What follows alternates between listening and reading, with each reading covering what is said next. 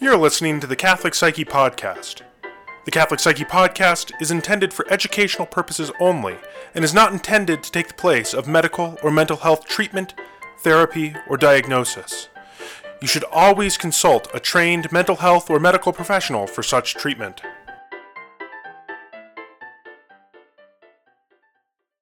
Welcome to the Catholic Psyche Podcast. This is Sarah. This is Chris. Deacon Basil. And today we are going to talk about every millennial's favorite subject, self-care. I was going to say Instagram, but self-care. Yeah. Or mental health worker therapist's favorite topic too. Self-care. Self-care. It's brought up a lot, right? It was part of my single training. day. How often do you think you think about that actively, about self-care, on a regular basis? Like, I thought about it a lot today because we were doing a podcast on it. well, But, today doesn't count. I mean, well, let me reword that. How often do you talk about this with clients, self-care? I actually talk about it more with my colleagues and with my intern and, like therapists in training. Mm-hmm. But, yeah, I mean, with clients, usually I'll say do something nice for yourself if they're having a tough go of it. Yeah. That's never bad advice. Yeah. How about you? I mean, I think working with adults more. Yeah. I'm thinking of the families and the kids and I stuff. work And with, yeah. I would say that I talk about it quite a lot. I don't Yeah. necessarily always call it self-care because Sure. I think there's a connotation for the name self-care out there where it's just, kind of indulgence and like, Time for mani-pedis, hashtag self-care. Right. I can go and, go get ice cream and call it self-care and justify it, right? And I think that so I sometimes call it, being nice and, taking care of yourself, which is exactly what self-care is, but it's a different way of putting it. Deacon Basil's ascetic side is showing. He's like, don't do anything too nice. Too nice, yeah. No moist food. That's aside from that, you're good to go. What about you, Sarah? Do you think about self-care often?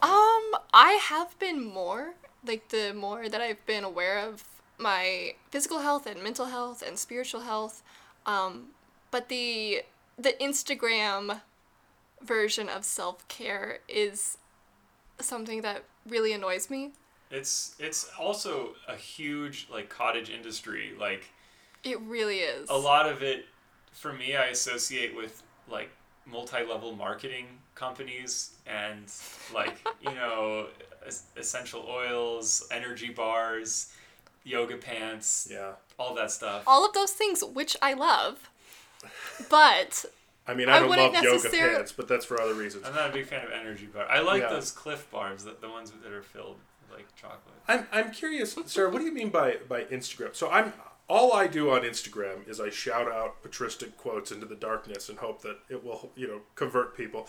But what do you mean by that? I'm just teach curious. him about Teach Instagram. me what you mean by that Instagram self-care. So what I mean by Instagram self-care is the type of activity that really does not benefit the whole person, but is just something nice to do every once in a while. Like, a pedicure is not really self-care. Unless you have an ingrown toenail or something, a pedicure isn't going to benefit the rest of your life. It'll make your toes look nice. It feels really good to get the massage, to sit in the chair with the back rubber thing, to have someone rub your feet. Well, so it is But self-care. Not holistic self-care. I thought you were going to speak more to the fact that it's this culture. It's you share your meal on social media. People are kind of showing off and one-upping each other in their self-care, and there's this culture of it's kind of elitist too. It is elitist. So it's I'm going to take a detox bath with essential oils and lavender petals, and because I'm just so stressed this weekend, when really you need to sleep and not drink a bottle of wine tonight and call that self-care. Yeah, actually that's true. People will justify their compulsions, addictions, and general bad habits with the term self-care. And call it relaxing and letting loose. And that's taking care of myself because I don't need to be stressed all the time, right? So I need to relax, and this is self-care. Drinking 2 bottles of Chardonnay is not self-care. Well, but maybe having one with friends is, though. I think it's a both end. So here's a cool thing. In this book I'm reading on addiction. It's called Addiction and Virtue by Kent Dunnington. I saw that on the shelf. You stole that one. I was totally going to read that. You took it before I could. Well, it is your book. I mean, but that's besides the point. all things at Mount Tabor are held in common by... Wait a minute. No. What? I thought we were going to emulate the early Christians. I do tap away on your drum when you're not around. That sounded weird. On the drum in the play therapy. In the corner of the office because I'm a music therapist. Anyway, in this book by Kent Dunnington, he talks about, that addictions to drugs, alcohol, and sex are desires for sensory pleasures that are inordinate. And so they're tempered by what virtue? I just gave it away. Temperance? Yes. Aquinas actually talks about, so remember how virtue is the mean? Yes. Aquinas actually talks about the vice that's on the other end of temperance. It's very rare, which is why I don't think it has a name, but Aquinas literally says it's a sin to experience sensory pleasures too little. Oh, interesting. Yeah, so the person that the person who literally thinks that a delicious meal does nothing for them and actually doesn't seek out a sunset on a beautiful day or something else that is pleasing to the senses is disordered. So I like that what Deacon's saying is maybe it's good to have some Chardonnay once in a while if that's not going to lead you into other vices or addictions. And I think that's one of the key things. I mean, I remember Chesterton saying there's no contradiction between a pipe, a pint, and the cross. And I think that's kind of in there. Now, he's kind of a witty Chesterton might have gone way, too far, though. I mean, that guy... But, well, I mean, yes, but... With the pint. With the pint. But, I appreciate that. But I do think that there is an important characteristic to that where it's saying you have to know yourself to know that in certain cases, just like St. Paul says, that in certain cases it's okay for you to be having that pint. And then in other cases, perhaps for someone who struggles with addiction to alcoholism, that's a invirtuous act. Yeah, no, for some people, complete abstinence is their moderation. Right. That's kind of the AA approach, and I think there's wisdom in that. But I'm just saying that one of the things I like about self-care culture is the recovery of this notion that things that are pleasing are good and healthy and beneficial. Yes. I'm going to say that now because later in this podcast, I'm going to actually go hard on a critique of self-care. So let's start with that. It's actually good for people to indulge in things that help them and that uplift their mood. I don't like the word indulge, but I would say it's good for people to find joy in beauty and goodness and things that encourage and enlighten their mind and their soul and their body. So, but I'm talking about lower things. I'm not just talking. So yes, we should all agree the highest good that we can achieve in this life would be the contemplation of the divine. Yes. But what I'm actually saying is that a bar of chocolate is good. Only if it's good, high quality chocolate. What I'm literally saying is that sitting on a hammock on a nice summer day and drinking this is just me, a seltzer, a good seltzer water. That's good. It's just good. I think it's almost a nice, it's a nice counter act to our American Puritan heritage that might suggest that actually indulging in any sensory pleasure would be counterproductive, at least counterproductive insofar as it detracts from our good old Protestant work ethic. Right. Catholicism is in a weird place on this topic. Isn't it, though? Because on the other hand, you've got the sort of highest spiritual vocations of monastic life. For example, in Eastern Christianity, you have the concept of the great schemaed monk. Mm-hmm. So they're vegetarians. There's absolutely no meat whatsoever. And you have the idea of the hermit, who is in the distance. I'm reminded of a YouTube video of a Coptic Orthodox hermit who is talking about the struggle of fighting against pleasures, worldly pleasures, even in the desert. Yeah. Oh, sure. And I think what's interesting about that is now I think Catholicism and Christianity in general, but I think particularly Catholicism is what I can speak for, is that it has focused in on the removal of pleasure, pleasurable things like the chocolate or whatever. Yeah. Historically, to a point where there has been a reaction against that. Okay, now going too far, you're saying now a reaction in the direction of overindulgence? I think so. Okay, Yeah. sure. And I think that's what we're playing on Right. both here at the same time. No, you're right. Where there's this temptation to go to either side of what Thomas Aquinas would say. I'll say this. I have heard shockingly few homilies on drunkenness, and I've seen a shockingly exorbitant amount of drunkenness in Catholic circles. Yeah. And everyone's like, "Oh, look at me! I'm like Chesterton." Like, No. You're getting drunk. You shouldn't be getting drunk. Alcoholism within the Catholic Church is it's a very obvious secret that is It's like It's an a open s- secret. It's an open It's a weird secret. open secret. And it's it's a really quite stereotype tragic. for a Yeah, reason, and like it's the really quite Irish tragic. Catholic drunk. Right, Or and German, actually a or huge whatever. problem. Yeah. and it is a huge problem and something that perhaps we need to talk about on a full podcast at some point in detail. Well, But moving away from that, yeah. but I can do see. think, boy, this has really All the gotten saints dark, preach really, a lot really on here. But alcoholism. So yeah, self-care is not an overindulgence, but it's also not, it's a move away from this total deprivation of sensory goods. right, what happens? Because I have my theories, but what happens when there is that total deprivation? Well, I think we need to make a distinction between the monk or the hermit or the ascetic who's reached that level, and then just the Joe Schmo Right. who's denying himself. Right.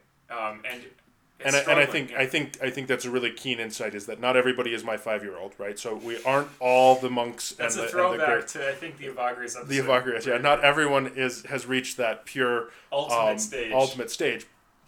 But And But- not everyone should. and not everyone should. But I think there is also this other side of saying, okay, for the average person, what happens? And I'm curious your guys' experience, but what happens kind of practically if there is that over-exaggerated sense of I need to get rid of everything nice in my life today? I think that person who tries to go that route becomes a miser almost. Like you turn into Scrooge, basically. Scrooge McDuck. Scrooge McDuck. For some reason, we were talking about Scrooge McDuck off mic. So Yeah. continue. Scrooge McDuck before his nephews come to live with him. You don't allow yourself to enjoy anything beautiful, and because you don't allow yourself to enjoy anything beautiful, you don't think other people should as well. So think of the beginning of the story, where Scrooge is such a mean person where he won't even allow his freezing, very loyal, very good secretary to put another piece of coal, one piece of coal, onto the fire so he can feel his fingers while he writes. Wow. And Scrooge, For he's... Christmas. Right. Christmas. I've only seen the Muppet version, but aside from that, Oh, you should Are read you it. It's kidding actually me? really good. I have read it. It's but, actually really, really good. Yeah. should read it again this Christmas. Okay, so so there's that other side where it can be that, and I think It shrivels your soul.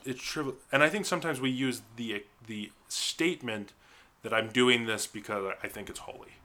Well, Yeah. let me also talk about another psychological effect of depriving yourself of all sensory pleasure. St. Thomas talks about the relationship between the intellect and the he doesn't use the term emotion. It didn't exist in the Middle Ages, but he uses affections, passions, and appetites, which all mean something kind of similar in different ways. If the intellect rules over the appetites like a dictator or a tyrant, the appetites will rebel and overthrow. And so if you try to tyrannically, like a despot, cut off all of the things in life that give you pleasure, they will come back with a vengeance, and you could end up an addict. What I'm saying is it's exactly what you're saying, Deacon. It's this pendulum, and it's going to go too far in the other direction, and your senses are going to rebel. Your sense appetites are going to rebel and say, "We actually want that. Don't deprive us."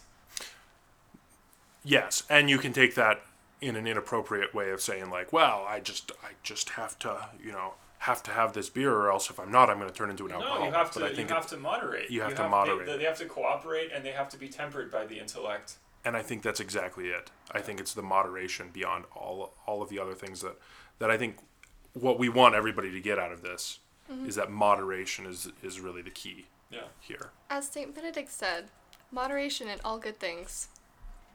Yes. Yes, he did say that. He did. And I think that's really a keen insight. So one of the things that I've seen why self-care is important, though, is from my understanding has been because it can be a treatment against what I think is the great scourge of our time. And we've talked about this before, I think, in the Evagrius episode, but we've talked about it before in the sense that the great scourge of our time is what the ancients and what Evagrius and what really all the monks up until Gregory the Great would say was Acadia. And sometimes people are like, oh, well, it's pronounced Acadia. No, whatever. It's called Acadia. It's the same thing, right? The concept of Acadia is not just simply, burnout. It's not just simply tired. It's not sloth. Gregory the Great transitioned that into sloth, but it's much more complicated than that. Some people misunderstand it as like boredom, or they misunderstand it as sloth, but it's actually pretty complex, and it's different than clinical depression, but it's related to all these things. Absolutely. So what is it? Well, Evagrius actually developed the term, and what Acadia originally meant was he took it from the Greeks, the ancient Greeks, who described the concept of it is the feelings you have when you can't bury your own dead father, right? So the ancient Greeks said, we don't even have a society where that makes sense anymore. I don't know why I just agree. Right. I actually can't relate to that. Sorry.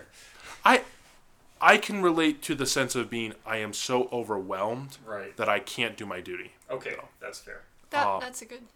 And for Evagrius, it was the concept of not just being a physical thing. He takes that into the spiritual life and says that it is a spiritual, emotional, the psychological of being the spirit psyche, being that I am overwhelmed to be able to do my spiritual duty. So, what that means practically, and this is me just kind of going on here, but what that means is in Evagrius, there's 5 symptoms in his Practicos for diagnosing Acadia. The first one is an interior instability, which this is why I think it's the scourge of our time. You're kind of swayed with the winds, right? Right. You don't have there's no consistency. Is that kind of what that? Right. Exactly. There's no ability to be consistent in it. There's no internal stability. There's nothing to hold you in yourself. Right, exactly. And so for him, he would say that it was the thing that would drive the monk out of his cell. So what would happen in ancient Egypt is that you would go and sit in your cell during the hottest part of the day, because you don't want to be outside during the hottest part of the day, right? So you go and sit in there and you would be praying, for him it was primarily the Jesus prayer. Mm-hmm. You'd be praying the Jesus prayer consistently through this. And he has this really funny passage where he talks about how the monk would get up and run to the window and stare up at the sky. Right? Yeah. And see what time the sun, because he's waiting for 9th hour, for 3 o'clock to come. Mm-hmm. All the monks would come together and pray 9th hour, which is about 3 o'clock. And so he has this really funny passage. But he also says that what else Acadia is it's the driving of the monk to go and help and visit a sick brother. Grace and I were just reading about this in John Cashin. Actually, yeah. He talks about how it afflicts people at the 6th hour, and they're driven by a restlessness, and they have to go and help the orphans and the widows because it's their rationalization, because that's good too. So why should I be sitting here locked up in my cell all day? Right, absolutely. And so it's this drive to always do good things, and that's one of the key insights about sin, I think. Sin, and I always say it's the moment someone goes from being a spiritual child to being a spiritual adult. It's the moment of realization that I can do everything right, but I'm doing it. I can do good things, and they can still be sins. Right, or exactly. You can aim for goods, but those goods you're aiming for are lower goods that are obscuring the even higher ones. Right. Yeah, and so in this Eastern tradition, the higher good is actually, and this is going to sound completely absurd to a secular listener. Absolutely. But deal with it.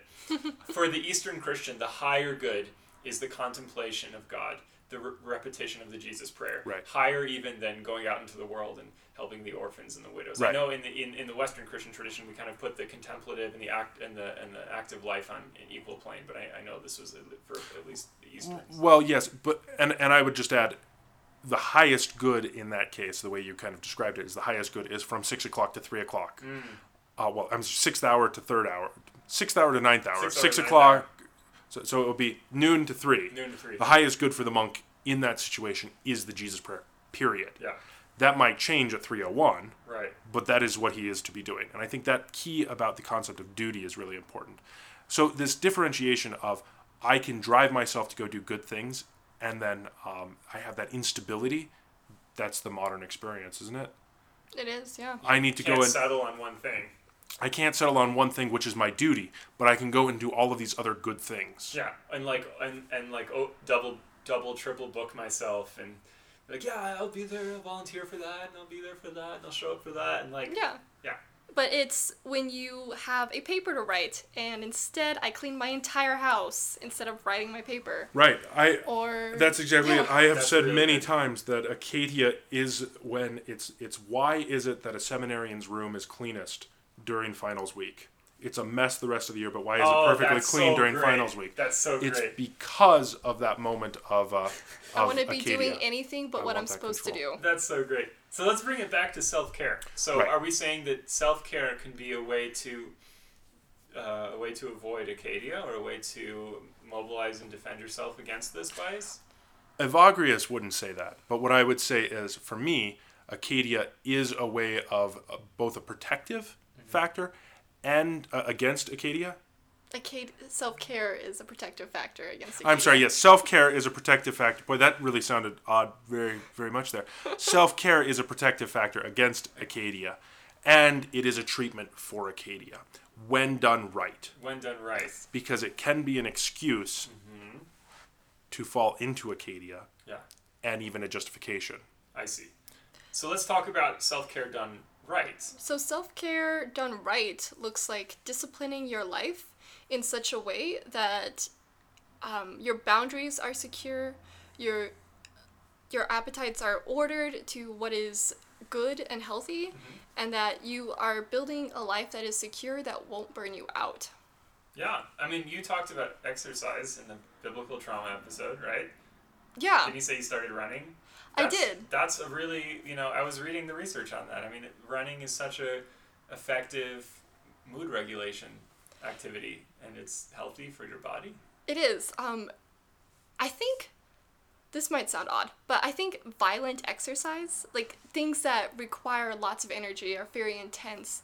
Like kickboxing, running, swimming, things that require all of your mind to be focused on your body, are really, really helpful for regulating your mood, to get yourself not out of yourself, but to get yourself into yourself, so you feel your entire being in one setting, so you can use that practice to refocus your mind when you're working on another project that might be more intellectual. Totally.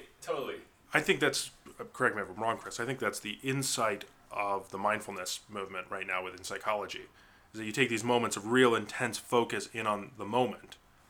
Kickboxing, for example. I'm thinking more of like flow psychology, like when you're so engaged in a task that you kind of like lose your sense of yourself.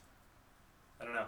Also, I mean, there's really good research, Sarah, on the benefits that physical activity has on cognition, like learning and memory. Oh, yeah. So, yeah, I mean, doing like any kind of aerobic moderate to vigorous aerobic exercise semi-regularly, like, can potentially lead to neurogenesis in the hippocampus, the region in your brain that mediates long-term memory formation.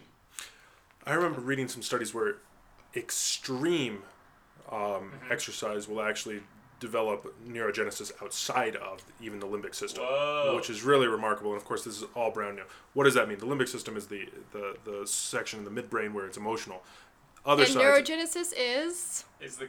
So our cells in our body are being replaced at regular intervals, except for neurons.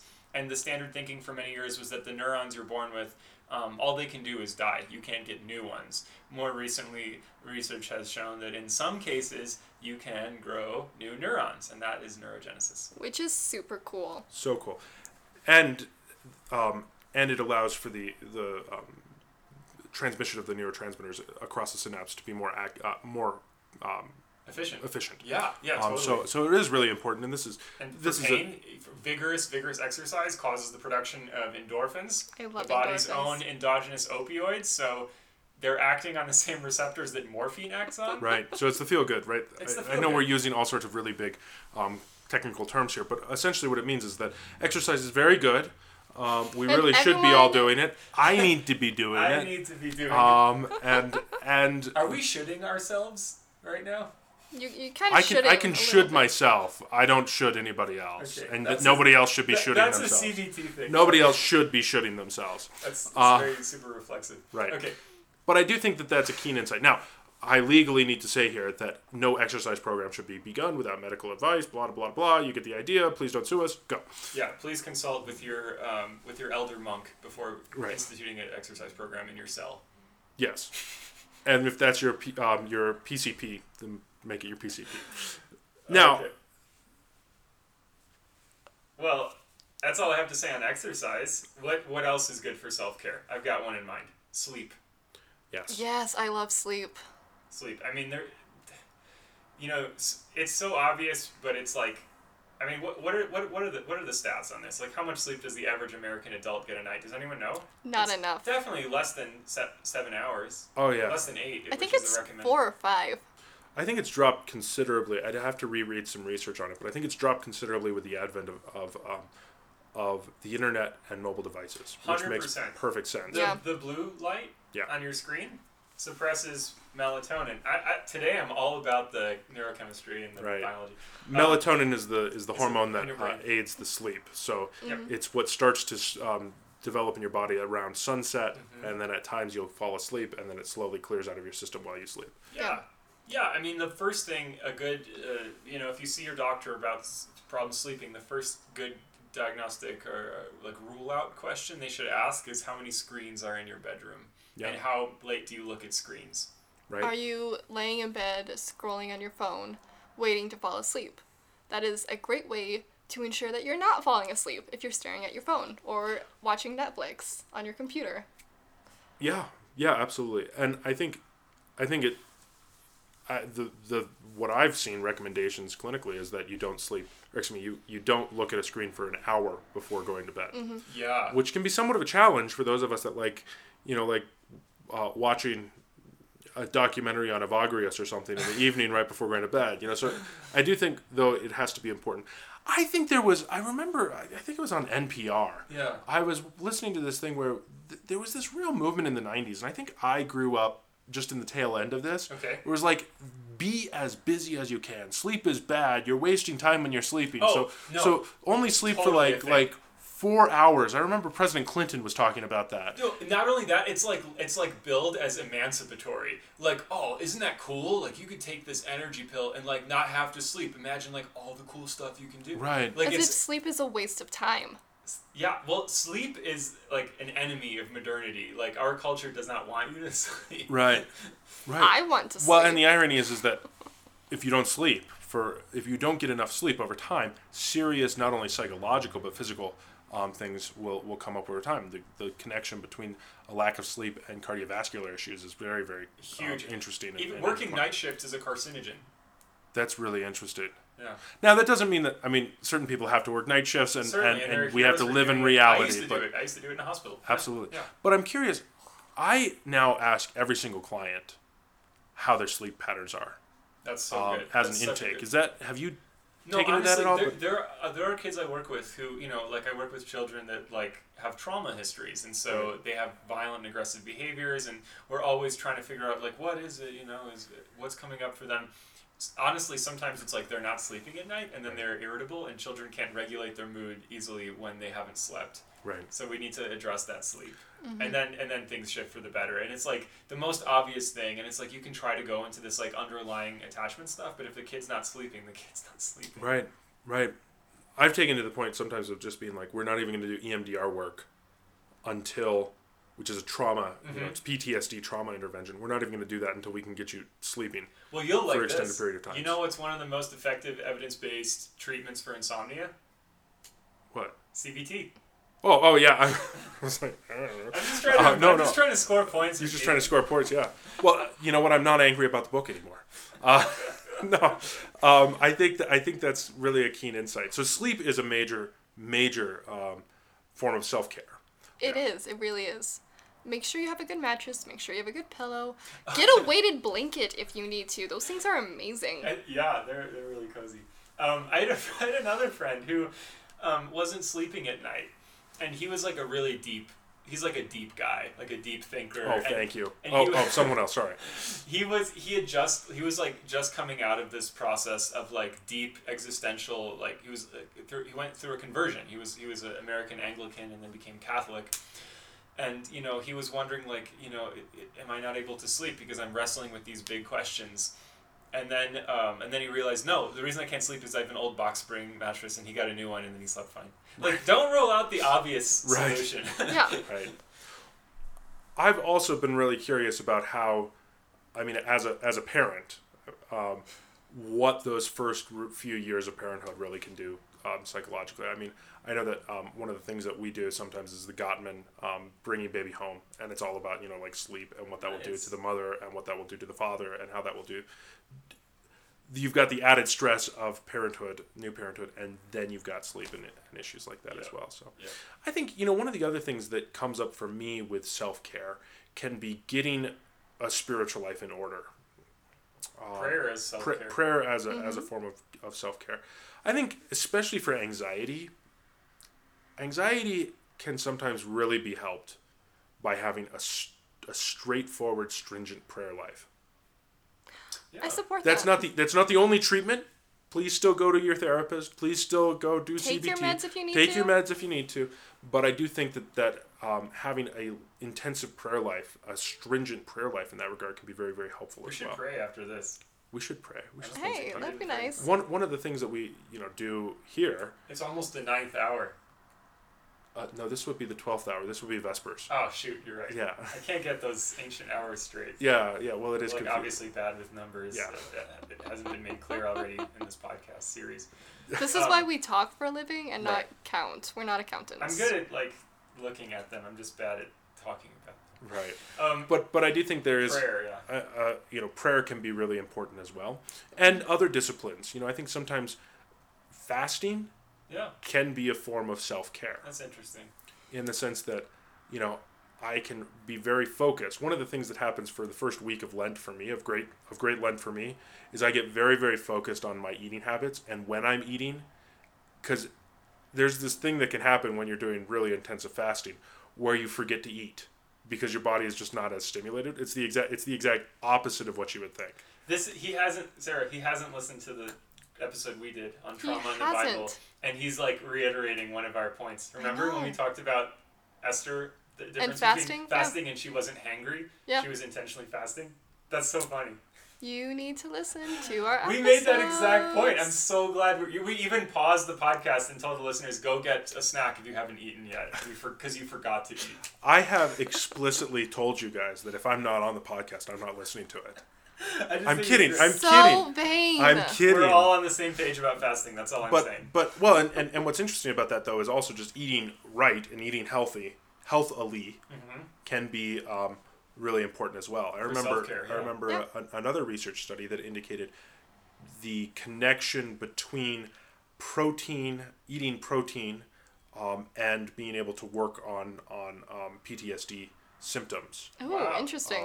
Well, I mean, your body needs energy. Right. You metabolize. I mean, you're going to need proteins are those essential building blocks, right? Like food breaks down right into amino acid and protein. So I mean, I don't see how you can do much of anything if you don't have enough protein. Absolutely. And on the flip side, carbohydrates can also have a regulating effect for anxiety as well. So these are all like really interesting things and really should be discussed. I've always played with the idea of like of dietitian work. I am fascinated by that. I'll say this, you know, from having kind of looked at it in bits, I think nutrition science is some of the messiest out there. It's just notoriously hard to control for variables. Right. And so, like, if you guys think it's hard to, like, tease out what causes, you know, what, like, depression and to figure out, like, which is it gluten? Is it sugar? I mean, nutrition science is even messier than that. And it's just, like, I've met a lot of people that are really interested in it and have, like, diametrically opposed views on it. And you know, of course, every year there's a new fad diet that comes out. So it's messy science. But it's obviously essential. And food is our medicine, and it's important for our lives. So absolutely. Good eating is also self-care. It is. Can we critique self-care now? I know you've been sitting there waiting with bated breath to talk So about patiently. it. Well, Why don't we? The thing about self-care culture is one thing that I really don't like about it is the way it puts the onus on the individual, right? And it's in some ways symptomatic of a sick society. In that it's very individualistic. In that, like, you know, in lieu of actually having like access to healthcare, we're going to recommend that you go take a lavender bath. And that's not enough. Yeah. And also, many of the things most associated with self-care, a lot of these like activities, like whatever it is, from jazzercise to laughter yoga, are things that really only affluent people have access to or do.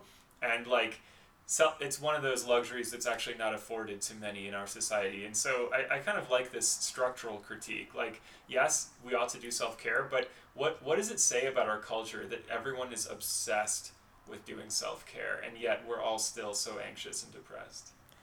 Goat yoga is not effective. I think that's my favorite form of ridiculous yoga. You're doing yoga with goats, and they like climb on you. Like, if you're in a position where your back is available to stand on, they will stand on you. And yes, it's ridiculous. But yeah, only rich white people can afford that. Okay. No, I think that's true, and I mean, so let me translate this into something maybe that is accessible to Deacon Basil. You know, for the Eastern monastics, they lived in community and they cared for each other. We use this. St. Paul uses the language of the one body, right? So when one organ is sick, the whole body suffers. And so the monks weren't like, have you ever thought about like maybe going and selling some doTERRA and like doing a little bit of oil on the side? Like maybe that would help you feel better. Like the monks were there for each other, and I wish we had more communal care. I wish it wasn't all offloaded onto the self. That's a good point. I think that is a keen insight because that's been your favorite phrase this podcast. Keen insight. He's complimenting us. Let's just roll with it. Yeah, take it while you can. I think the insight of that is that there is this drive to find existential purpose that is so profound now. And when you don't have that purpose, you then go and try and find it in other things. And those things are cheap substitutes for the actual meaning that you can find behind things. A lavender bath feels really nice in the moment. Mm-hmm. I don't know. I've never experienced a lavender bath. I would imagine it would. But it is really nice. Is it really nice? Okay, good. But it is not a substitute for purpose in life. Yeah. No, it's not. And even, self-care is almost always, in the service of health. And health, I really wanted to say this in the beginning, health is an instrumental good. Health is only good insofar as it allows you to achieve higher things still. The ultimate goal of one's life should not be physical health, because we will all die and our bodies will all deteriorate. That's the natural course of things after the fall. Health should allow us to achieve virtue, discipline, and holiness. Yes. That's exactly what Maximus the Confessor said in one of our quotes that we posted a few weeks back. Yo, my boy Max. Maximus. That's such a great name. Also, follow us on Instagram because we're cool. Right, and if you want a daily dose of Desert Father for your self-care, then follow us on Instagram, Catholic Psyche. They are like harsh quotes sometimes. There have been a few that have been like, how? But how? Some of them really. Some of the Eastern Fathers, I can't read them. They're too scary. Yeah, I edited a few actually from what we originally were going to put up. So, anyways, but I think there's the importance of this is to say there can be a tendency to over-identify and say I have to reach this sort of perfect health, perfect well-being in every aspect of my physical life, which ironically is just a fear of death. It can be an obsession. Right. Yeah, an obsessive way to avoid confronting death is like compulsively, doing a 10-mile run every single day and eating like straight paleo and then like Whole30 guys. Not smoking, not drinking, don't ever, having a standing desk or bouncing on a yoga ball while you do your office work. You can do everything perfect and you're still going to die. You're going to die. Memento mori. It's fine. We should do a podcast on Memento Mori sometime. We should, but yes. And I think what you're getting at, though, is that the communal side of this is that you need a community that can existentially deal with the fact that death is possible. Yeah. That it's not just possible, that it's likely, that it's that's inevitable. that's going to happen. Still, yeah. That it's going to happen, Yeah.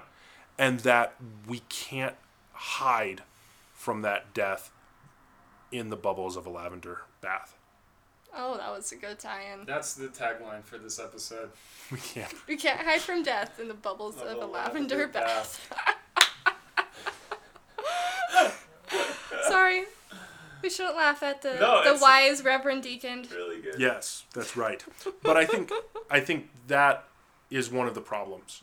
And when a community can face that, I think that can be really a good thing. And one of the struggles has been large church communities, or even large church communities that have a lot of funerals, but you don't know everybody that's going there. You don't have this kind of experience of that bringing on of time and that slow decline that all of us experience. Yeah. And so I think it's really important for people to go to funerals of community members.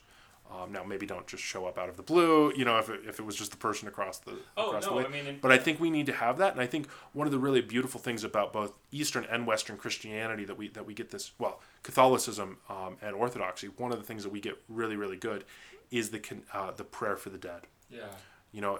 It's coming up in early November, end of October. In Western Christianity is the time for the prayer for the dead. Eastern Christianity has 5 Saturdays every year where it's just and more than that, we also have 2 Tuesdays where we really focus in on the reality of death. And I think those can be really important things. Totally. I think every Eastern Christian should know how to pray a Panahida, which is the prayer for the dead, and really should have those memorized. They're very short Panahidas. In the Maronite Rite, we do a communal prayer every time a parishioner or someone close to the parish has died, and then a 30-day memorial after that, and then a year memorial. Yeah, that's the Byzantine tradition as well. It's so beautiful. And everyone in the church becomes aware of these deaths. Yeah. And we experience them together. Yeah. When I was a Roman seminarian, I would always keep a tab on the Office of Readings at the back of my breviary. Not the office, but the Office of the Dead. Yeah. Because I think that's really important to keep that in mind as well. So I think one of the things that we're missing for this aspect of community and self-care and communal care is we have forgotten what it means to be community nowadays. And yes, it's knowing each other and paying attention to how we're all doing, and the cycle of time and death, but what does it mean in the day-to-day life? Yeah, I think we can do another episode on caring and being cared for. This is something my wife is really interested in.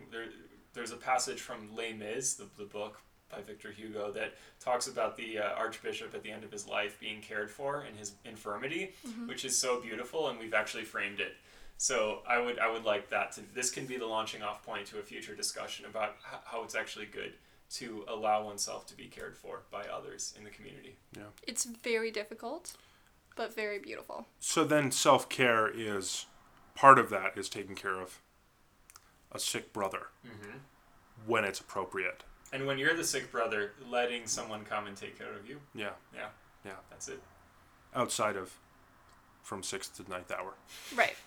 So then it's just then it's Just if you're the sick person, just take a nap for 3 hours, you'll be fine.